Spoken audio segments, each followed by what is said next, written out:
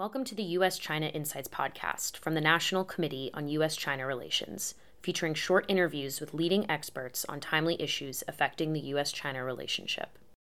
A successful pandemic response helped reshape Taiwan's image in 2020. Could a new U.S. administration further change the island's prospects in 2021?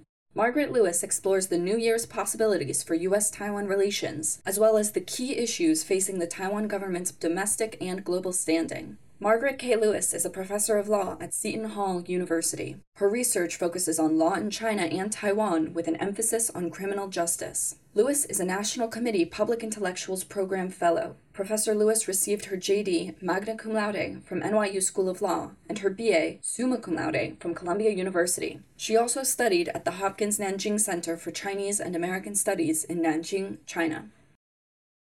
How would you say Taiwan's response to COVID-19 altered its global image in the months since COVID emerged? And how was Taiwan's pandemic response shaped by its government and institutions?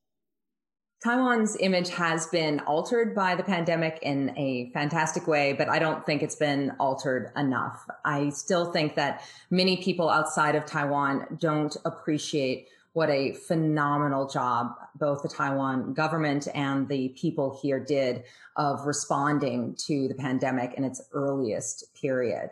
And there's a number of reasons for that.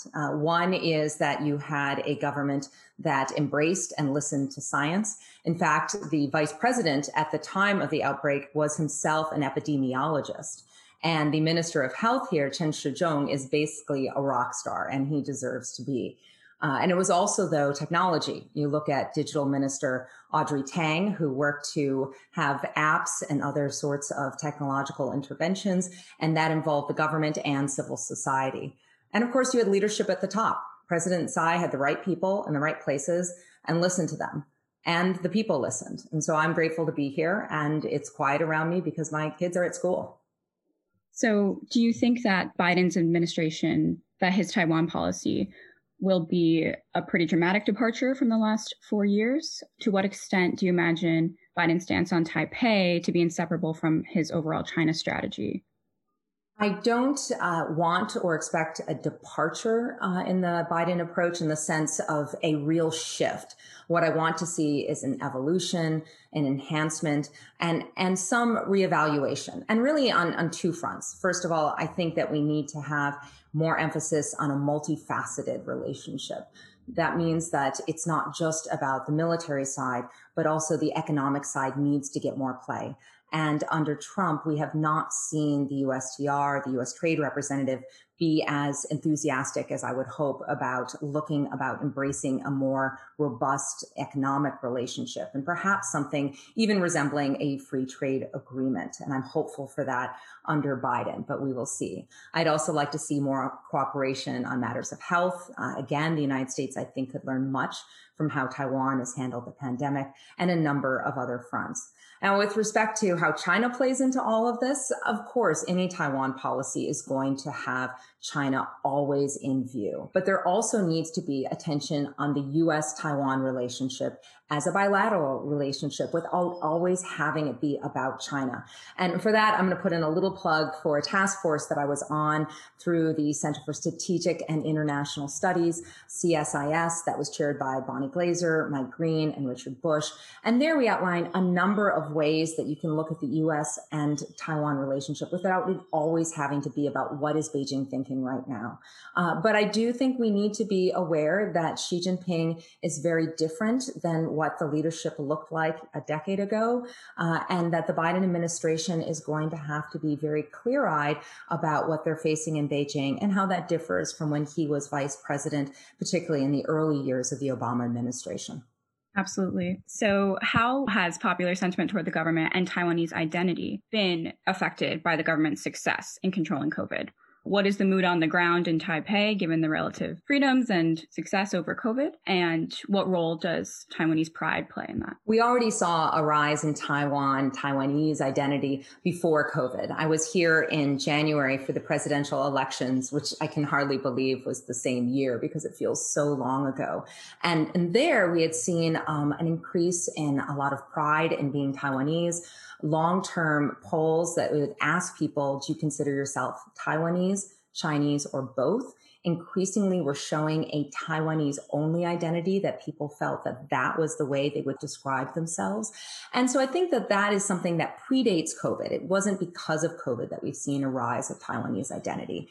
But I do think it has even enhanced it further, and that we have this sense today that there is tremendous reasons to be proud of Taiwan, not only because of the pandemic response, but also because we just had the TAIEX, the stock exchange here, finish at its highest level. You've got the economy, considering that it is a pandemic, doing extremely well. Now, that doesn't mean that everything is hunky-dory. Of course, there's still a lot of domestic political turmoil. We've got big debates over things, for example, like pork imports from the United States that contain ractopamine, and very strong views about whether that should be allowed. So there are definitely internal divisions. There are polarized politics. But what you have is a strong, highly functional democracy that is dealing all of these issues, and I think a transparent and for the most part, healthy manner. Thank you. That was a perfect summary. I heard you on the last program speak about the problematic characterization of reunification between the mainland and Taiwan. To what extent would you say historical narratives on both sides surrounding the 1949 separation inform contemporary cross-strait relations?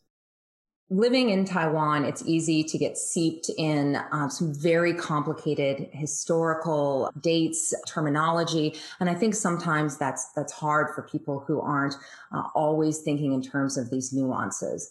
So, for example, I think one crucial point is that people need to understand that Taiwan has never been controlled by the People's Republic of China. That was established in 1949.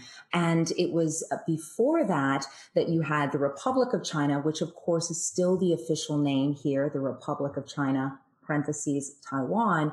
And then before that, you had a half century of Japanese colonial rule. And so it's a very complicated history. And I would just push back on narratives that have as people in Taiwan being pro-independence without explaining further what that means. I think it's important that people understand that there are people on here, where I am in Taiwan, that are pro-Taiwan sovereignty, in the sense that they are pro having this place express itself as an independent state under the name of Taiwan. That's different than the people who I would say are much more pro-status quo, who say, yes, we are the Republic of China on Taiwan. There is Taiwan somewhat in the name unofficially, but still anchored in that history. And so, for example, Double 10 Day, October 10th is still celebrated here, and that celebrates the founding of the Republic of China. And that's complicated, and it's hard to put into a short newspaper article. But certainly living here and having lived in the People's Republic of China, they are very different places, and increasingly so. For more interviews, videos, and links to events like this one, visit us at www.ncuscr.org.